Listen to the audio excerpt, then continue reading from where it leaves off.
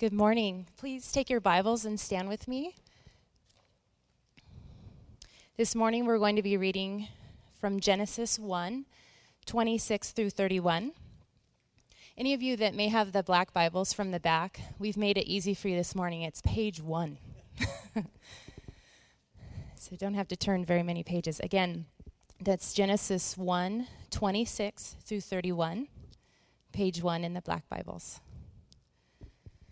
And let's remember that we are reading God's word together. Then God said, "Let us make man in our image, after our likeness, and let them have dominion over the fish of the sea, and over the birds of the heavens, and over the livestock, and over all the earth, and over every creeping thing that creeps on the earth." So God created man in his own image. In the image of God, he created him. Male and female, he created them. And God blessed them, and God said to them, "Be fruitful and multiply and fill the earth and subdue it, and have dominion over the fish of the sea and over the birds of the heavens and over every living thing that moves on the earth." And God said, "Behold, I have given you every plant yielding seed that is on the face of all the earth, and every tree with seed in its fruit. You shall have them for food. And to every beast of the earth, and to every bird of the heavens, and to everything that creeps on the earth, everything that has the breath of life, I have given every green plant for food." And it was so. And God saw everything that he had made, and behold, it was very good. And there was evening, and there was morning, the sixth day. Thank you. You may be seated. All right, guys. How we doing this morning? Good. Okay, already a bit more responsive than 20-somethings. That's good. Thank you. So, my name's Vince, and I feel that there is a mandatory obligation for me to tell you that I'm excited to be here, right? That's, I think every guest pastor has to say that, but I mean it, right? Really excited to be here this morning.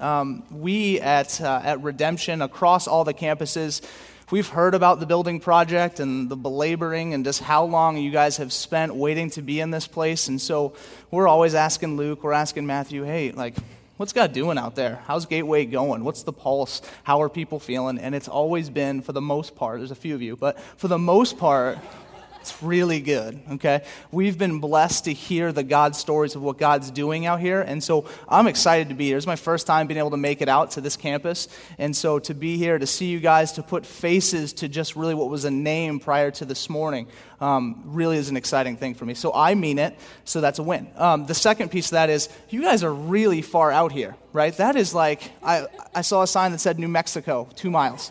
It's right here. You guys are, it's crazy. So excited to be here. Luke, like he said, he's up in Colorado doing this pastor's retreat, really sacrificial. And so be praying for him in that, okay? We are in week 4 of our Doctrine series, and we're going to continue on. And we're building off of last week. I think Luke preached with you guys on the topic of creation. And then next week, Matthew will be in here to preach the fall. And so I'm kind of in this tension between these two topics, right? And trying to find a way to not repeat too much of last week and not necessarily go too much on what Matthew wants to talk about next week. And so deal with me kind of in that tension. Today we're looking at, as Matthew said, this idea of the image of God. Theologically, we call this the Imago Dei. What does it mean that you and I and humankind were created in God's image? Now, the important thing, we've said this throughout the entire series, is that we don't just want to give you proofs, right? We just don't want to say the what, but really the why. What do these doctrines mean implicationally? What does it mean for us to walk out of this room having a firm understanding and foundation of the image of God on our lives, right? So what we always say is that true theology is a lived theology. So whatever we take and we learn and we get as a foundational level, we walk out these doors and apply them. And so that's where we want to spend most of our time on that. What you see is outside these walls, and many of you probably have these questions as well, but this is an important topic. Because when you walk out these doors, the questions are being asked what does it mean to be human, right? What is the nature of man? And the top one is, who am I, right? Everyone's asking this question some point in their life to define for themselves a worldview of who they are. And what they do is they look for answers, and oftentimes when they don't find them, they begin to craft their own ideas of what it could be.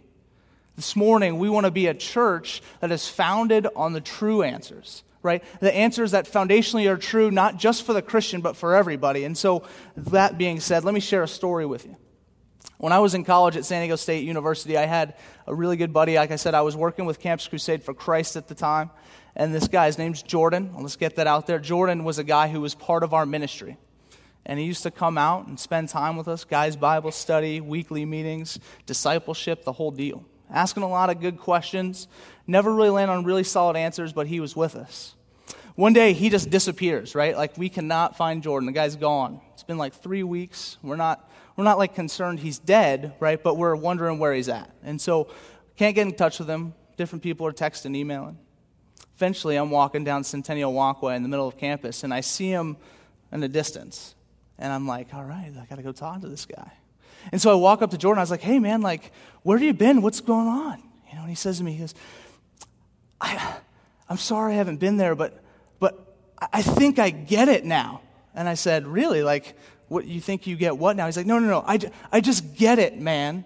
Right? And anytime someone tells you, I just get it, man, it's obviously not going to go that well.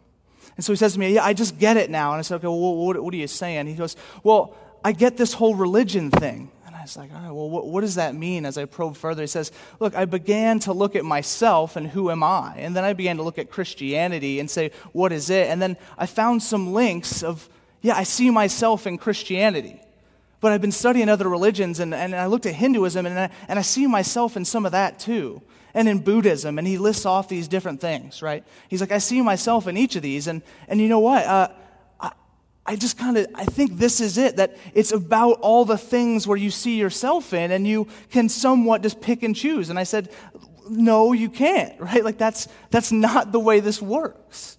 And I said, well, how does this functionally play out for you, right? What does this look like on the day-to-day? He goes, just very obscurely says, Vince, this morning, I woke up and I chose these shoes, and I put these shoes on.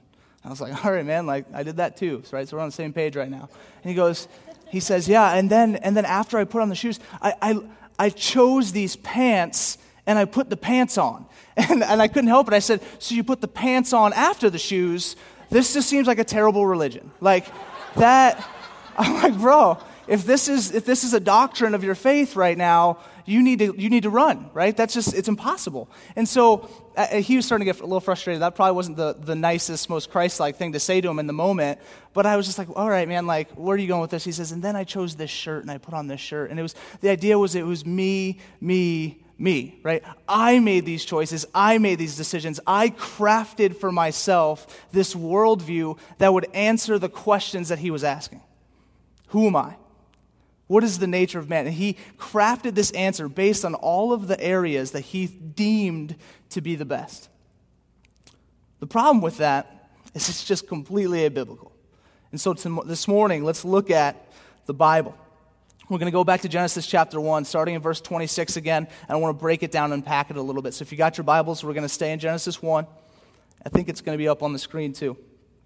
It says, then God said, let us make man in our image after our likeness. And so just stop right there for a moment. You get a picture of the Trinity right there, right? It's just a little nugget from God saying, hey, let us make man in our image. The Trinitarian unified 3-in-1 Godhead says, let us make man in our image after our likeness. And let them have dominion over the fish of the sea and over the birds of the heavens and over the livestock and over all the earth and over every creeping thing that creeps on the earth. So God created man in his own image. In the image of God, he created him. Male and female, he created them. And so God, over the last days, had been spending time speaking everything into existence. This is what Luke talked about last week. That he just said, planet, right? He said, aardvark. Like, it was just that easy for God. He speaks everything into existence. And then you get this idea, at least this is the way I visualize it. I see this cosmic, just Trinitarian powwow where God, the Father, the Son, and the Spirit are kind of hanging out, and they're saying, what else do we need to do here? What's missing from creation, right? And so they're talking, and you know, I picture, right, God, he's a spirit, so he's kind of floating around, and you got Jesus, he's, you know, stroking his beard, and the spirit, I'm not sure what the spirit's doing. He's like a pinball. I don't know. He's everywhere. And so they're just kind of doing their thing, and then they say, you know what, there's nothing in here that directly images us, right? There's nothing directly here that is going to reflect who we are. And so they create man. See, the answer to their question of, hey, how do we take what we've created here and put something that will be completely made in our image, and we are the answer? Like, that is unbelievable, that in the beginning of time, as God created everything we see, he begins to think to himself, where am I going to see me in this? And we're the answer. Of all the things he created, man becomes the apex of his creation. And then he chooses to do something different here. He says, I'm going to create a male, right? And so we know in chapter 2, we won't go there today, but in chapter 2, he creates Adam, right? Breathes life into Adam. And then Adam is there, and he's told to name all the animals and cultivate the land. And so you get this picture of the animals are just kind of parading in front of him, right? And he's just naming them. He's like rhinoceros, right? And then he's hippopotamus. And then he's just starting to get tired, so he's like cat, right? He can't think, syllables are getting too much, right? And so he's just like cat, dog, bird, right? Just bam, bam, bam, just shuffling them through there.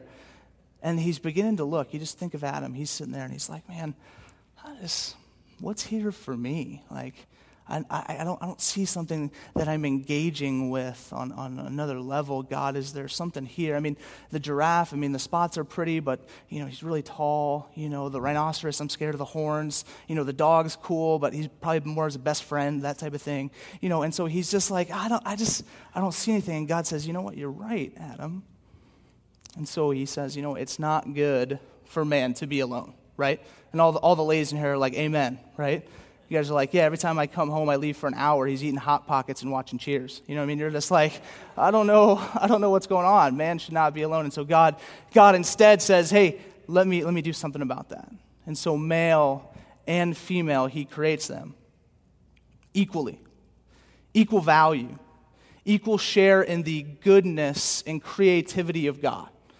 See, when men go too far to the left, right, and say, no, see, the women are just a side note, that's chauvinism, right? And then on the opposite end, women, when you do that, that's feminism, okay? Those are both bad, okay? It's right in the middle, equal value. God says, I create both of you in my image, male and female. Now, the importance of this goes beyond just the fact that God would make man and woman. It goes into the fact that we have a triune, unified, three-in-one God who looked upon his creation, looking for something to completely image who he is, saw Adam and said, look, there's no way for me to image the unity that I have in the Trinity unless he has someone else with him. See, in marriage, a husband and a wife come together in oneness and form a unity that we only see in the Trinity. That male and female, they come together to reflect and image a unified Trinitarian God. It's pretty amazing. God's a genius. God is a genius. Two become one. Verse 28. And God blessed them, and God said to them, be fruitful and multiply, and fill the earth and subdue it, and have dominion over the fish of the sea, and over the birds of the heavens, and over every living thing that moves on the earth. And God said, behold, I have given you every plant yielding seed that is on the face of all the earth, and every tree with seed in its fruit.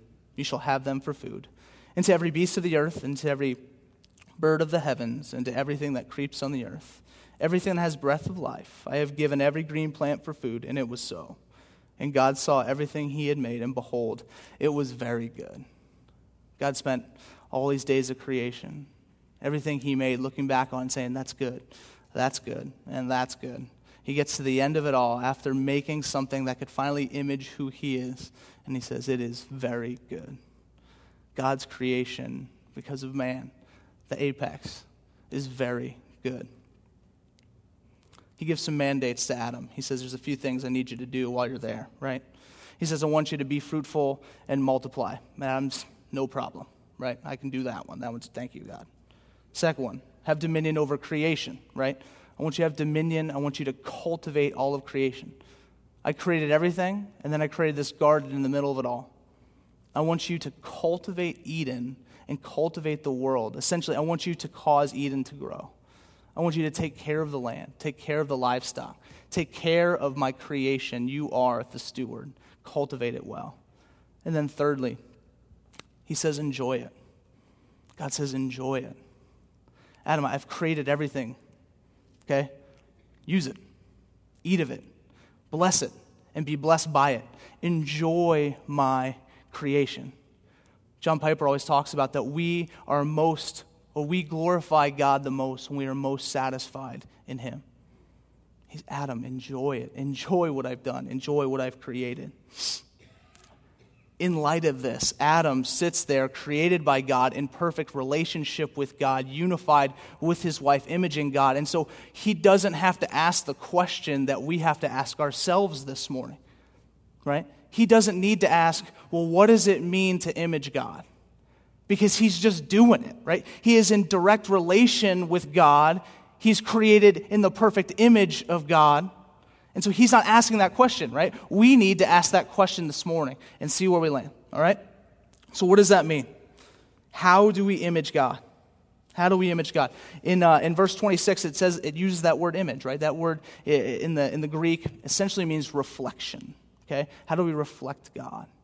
And so this great metaphor has come up within, what does it look for us to image God? And it's this idea of a mirror, right? That we mirror God. And so every morning, right, I wake up, my wife is somehow just draped over me, right? Any of you men know that, right? And you're just like, hey, okay, get off, I got to get up, And so you kind of peel her arm off, and I roll out and almost fall out of bed, and, it's sometimes I make a noise, and I try not wake her up. But I get out of bed, the first thing I do is I go to the restroom, wash my face, and I look up, and usually what's there, right? A mirror, okay? And it's just an instant reminder that I'm getting older and overweight, right? Like it's just like, there it is. That's what I look like. This stinks, right? And so you just get this picture. Hey, it's just there, right? A mirror reflects the image that's there. I don't know why I just used that to explain a mirror to you guys. You probably knew what a mirror was. I'm hoping, right? A mirror reflects what looks into it. See, this is what we are to be for God. So God imparts his image-bearing qualities upon us, and then we reflect it to the world. The book Doctrine, Brashears and Driscoll say this. They say, to image the real Trinitarian God of the Bible is to make him visible to the world. So we have an invisible God that is sovereign and orchestrating this story. And it is our responsibility as his creation to make him visible in any way possible. That is our role as human beings. And I'm not even getting into just Christians. As humankind was created that they would make the invisible visible. And that it happens in certain degrees, and we'll get into that. Now, there's certain things that are easy for us to communicate with the world that watches, and there's things that we just can't do, right? We're not omniscient, right? We're not omnipotent. We're not all-powerful, okay? We're not omnipresent. We're not everywhere at once. We're not immutable. We change all the time, We're not eternal. We are very restricted by time. He is not. But there are things that we do share with God that I believe God holds us to in the way that we reflect and mirror who he is. Things such as his holiness. God is holy. He is completely set apart. We live lives, holy lives, to reflect, not for our benefit, but to reflect who God is. We reflect his righteousness, his mercy, his beauty, his love, his truth, his creativity. That when you exercise these things, you only do so because God has implanted that image of who he is upon you. And when people look at you as a mirror, they see who God is. That's the idea. That's the point of creation. That's why God created us. To image and reflect a holy, righteous, loving, truthful, creative, beautiful God. That's why. C.S. Lewis has this quote that says, there are no ordinary people. You have never talked to a mere mortal. That everyone, it's not just the Christian, right? It's not just anyone demographic. That God has created all of mankind to be those image bearers. What this means for us, okay?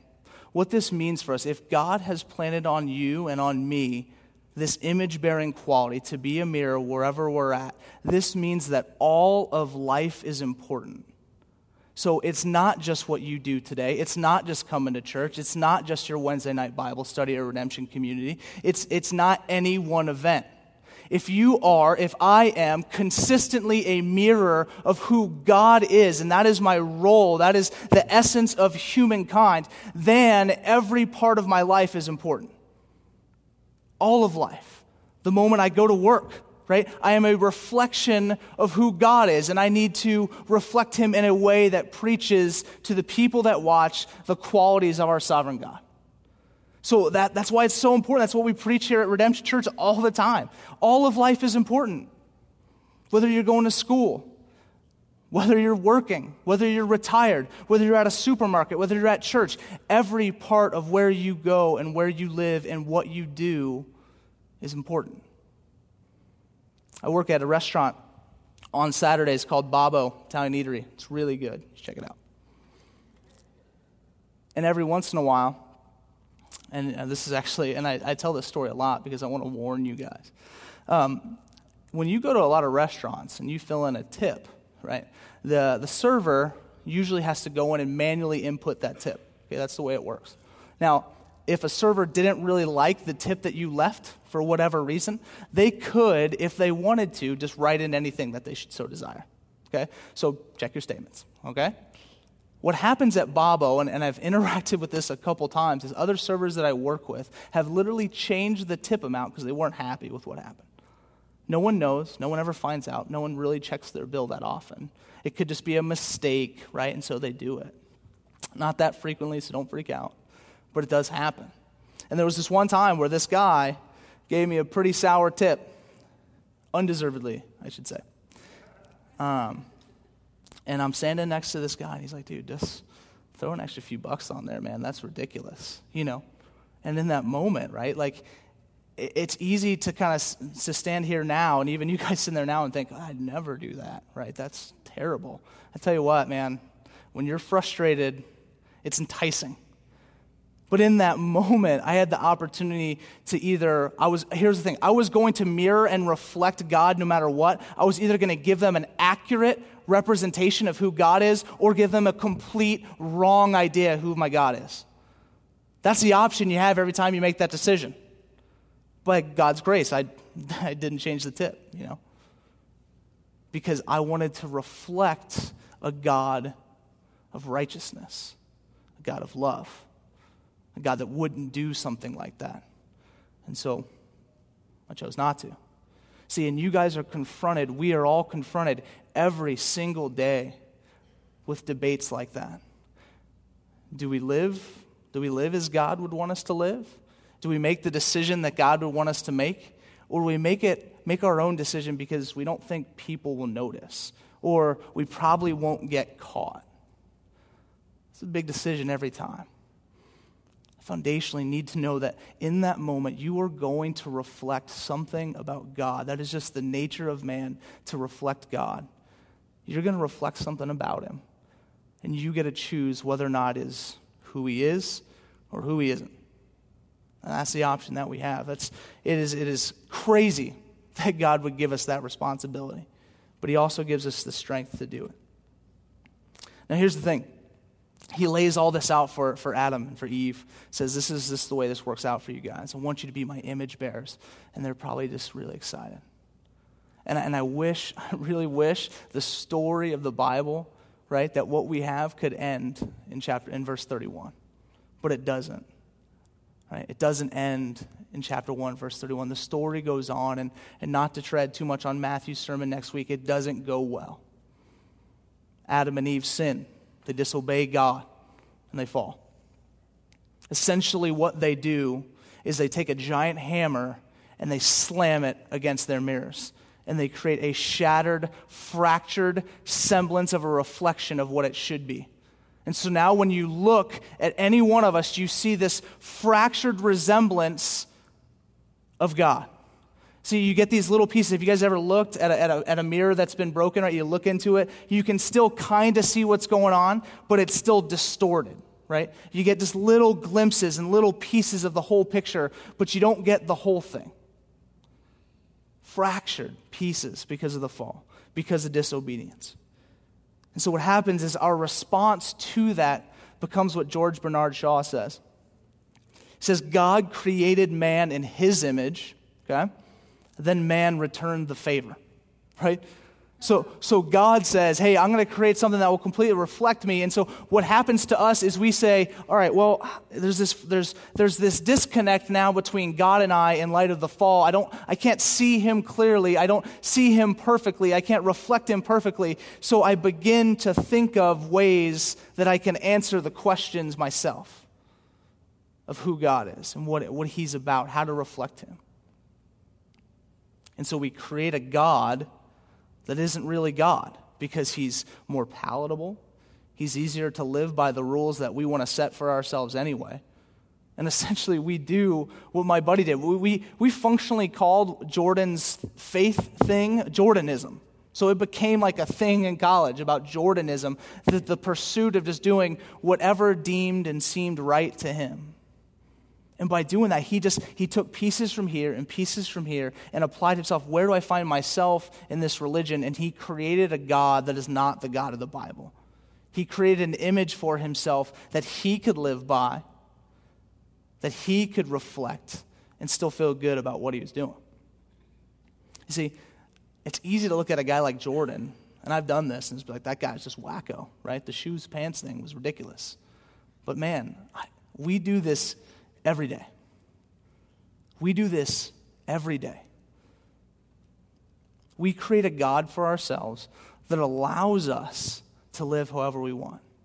Usually it's summed up when we say an answer like, it's not that big a deal, right? After some sin or some action where we know, I probably shouldn't have done that, but it's not that big a deal. No, it's a big deal, right? Nothing has changed in God's command on man to reflect him.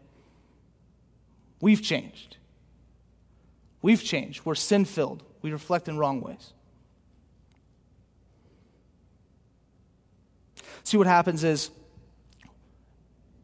we revert to an animalistic status. So when God, and Luke probably talked about this last week, right? God creates animals according to their own kind, saying, hey, all of the animals will be created in their own kind. This is what they are, but man I will create in my image. But what happens is when we have this disconnect, we begin to look at one another to define God. Instead of, we do what the animals do. They only know their own kind, but we know that God creates us in his image. But what we do is we revert back to an animalistic status and just begin to look at one another and say, all right, well, as long as I'm better than that person, right? Well, I can look at this person's life and this person's experience and this person's trial, and then because of that, because of their worldview and this worldview and what's going on in Africa and what's going on here, I can craft for myself my own image of God by looking at this world instead of looking at the world beyond us. So we look at the creation, we idolize the creation, we take from the creation and then craft a new God for ourselves. It's nothing different from what animals do. We forget who we are. The people of Israel do the same thing. Right? The story continues, and God approaches his people, approaches Abraham and says, I am going to make for myself and gather for myself a people for my own purpose, that you would reflect me corporately to this world, that they would know the God of the Bible through you, right? This doesn't go well for Israel either. Disobedience after disobedience after disobedience, and they fail and they fail and they fail. God gives them this beautiful checklist, 260-something commandments, and says, hey, go and if you can live by these, you can prove yourself holy. They weren't able to do it, right? They weren't able to do it. And so I'm happy. I'm happy for this part of the sermon to tell you the story didn't stop there either, right? The story doesn't stop with the people of Israel. Instead, it goes on. And something happens. Something happens to redeem all of this. Colossians 1:15 says this. It said, He, Jesus Christ, is the image of the invisible God, the firstborn of all creation. For by him all things were created in heaven and on earth, visible and invisible, whether thrones or dominions or rulers or authorities. All things were created through him and for him. And he is before all things, and in him all things hold together. And he is the head of the body, the church. He is the beginning, the firstborn from the dead, that in everything he might be preeminent. For in him all the fullness of God was pleased to dwell, and through him to reconcile to himself all things, whether on earth or in heaven, making peace by the blood of the cross. So Christ, right, the perfect representative, the perfect, unblemished image of God, steps down from the heavenlies, comes down to earth, lives a perfect life, dies a death that he doesn't deserve, the only man in history who dies a death he doesn't deserve. Why? To reconcile and to redeem our broken mirrors. See, we were so shattered, so scattered, trying to find ways, the people of Israel, to please God, to reflect God, and they failed and they failed and they failed. Until God said, yeah, it's time. It's time. I will send my perfect image bearer to come, to bear on a cross the sins of the world, so that the reflection and the image of God would be redeemed in the lives of his people.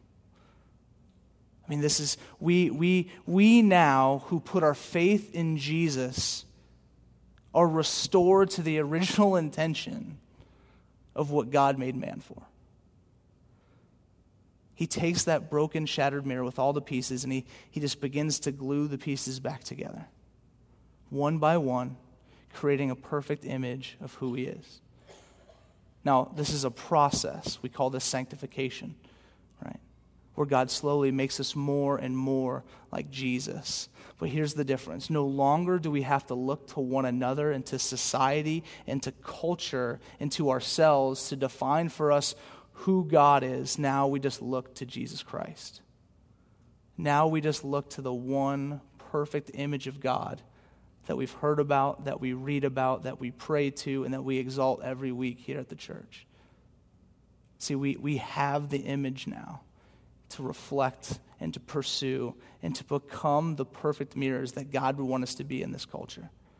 There is not a more loving thing that God could have done. There's always hurt. There's always trial. There's always sin. There's always pain in this world. And people say, well, where is God's love now? And I get the question, right? I get the question. I really do.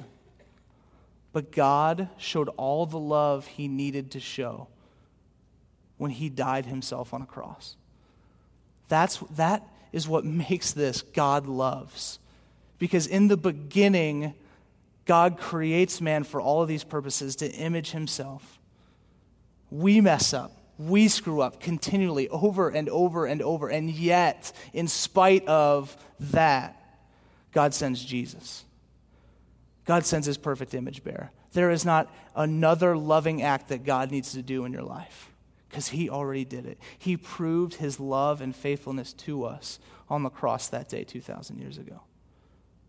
That's the God that we serve. That's the God that loves you. That's the God that would put a responsibility on your life and on my life as human beings, but wouldn't just let it flounder, but intervenes and sends his son to a cross that we be redeemed. The last part there in verse 20, he talks about making peace by the blood of his cross. That word peace, this word shalom, right, is more than just the absence of war as we've become to know it. This word shalom is the complete restoration of all the fractured pieces of life. Right? So in the garden when Adam sinned and shalom was removed, the peace of God was removed from the place, this world became a fractured semblance of its original intention in creation. But through the cross, Christ makes peace and restores that shalom. He restores the brokenness of the mirrors that we're to be. And so here's the deal.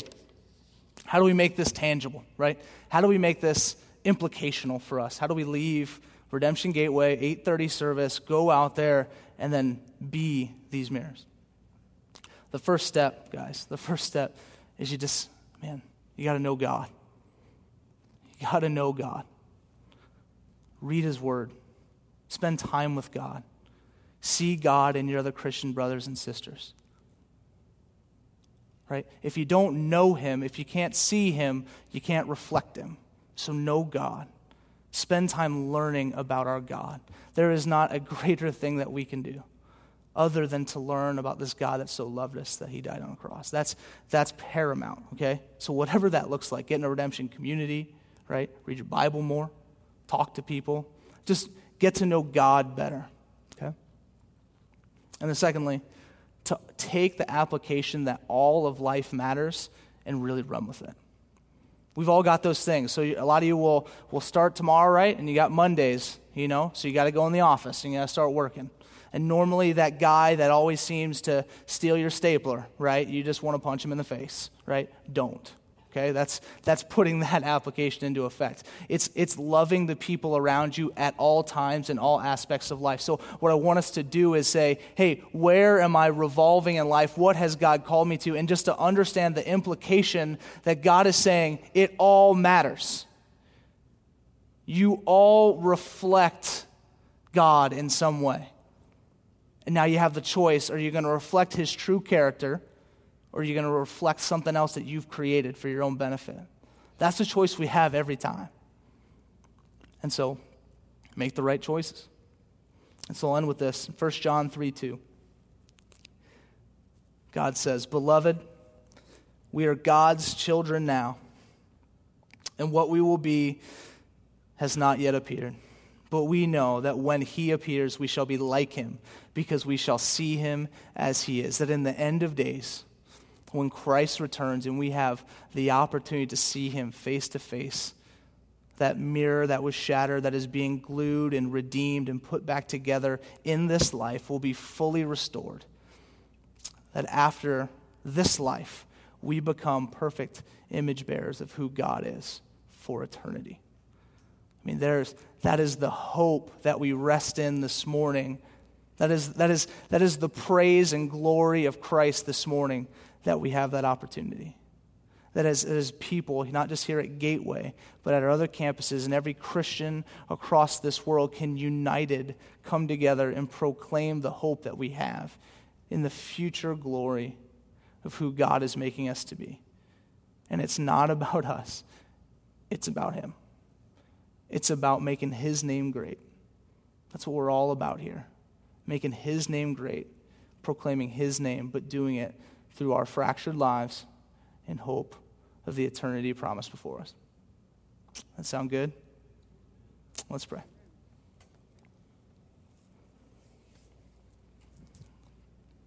God, thankful for these truths. God, that you would, for whatever reason, God, decide to take your ability and your power and your greatness and form out of nothing who we are. God, that we would have an opportunity to magnify and glorify your name in what we do and what we say and how we live. God, that you would put and think of that responsibility and put it on man. And God, we thank you that you didn't just leave us alone in that. But God, in that moment, that you equipped us through the powering of your cross to be people that can figure out a way to not do it terribly.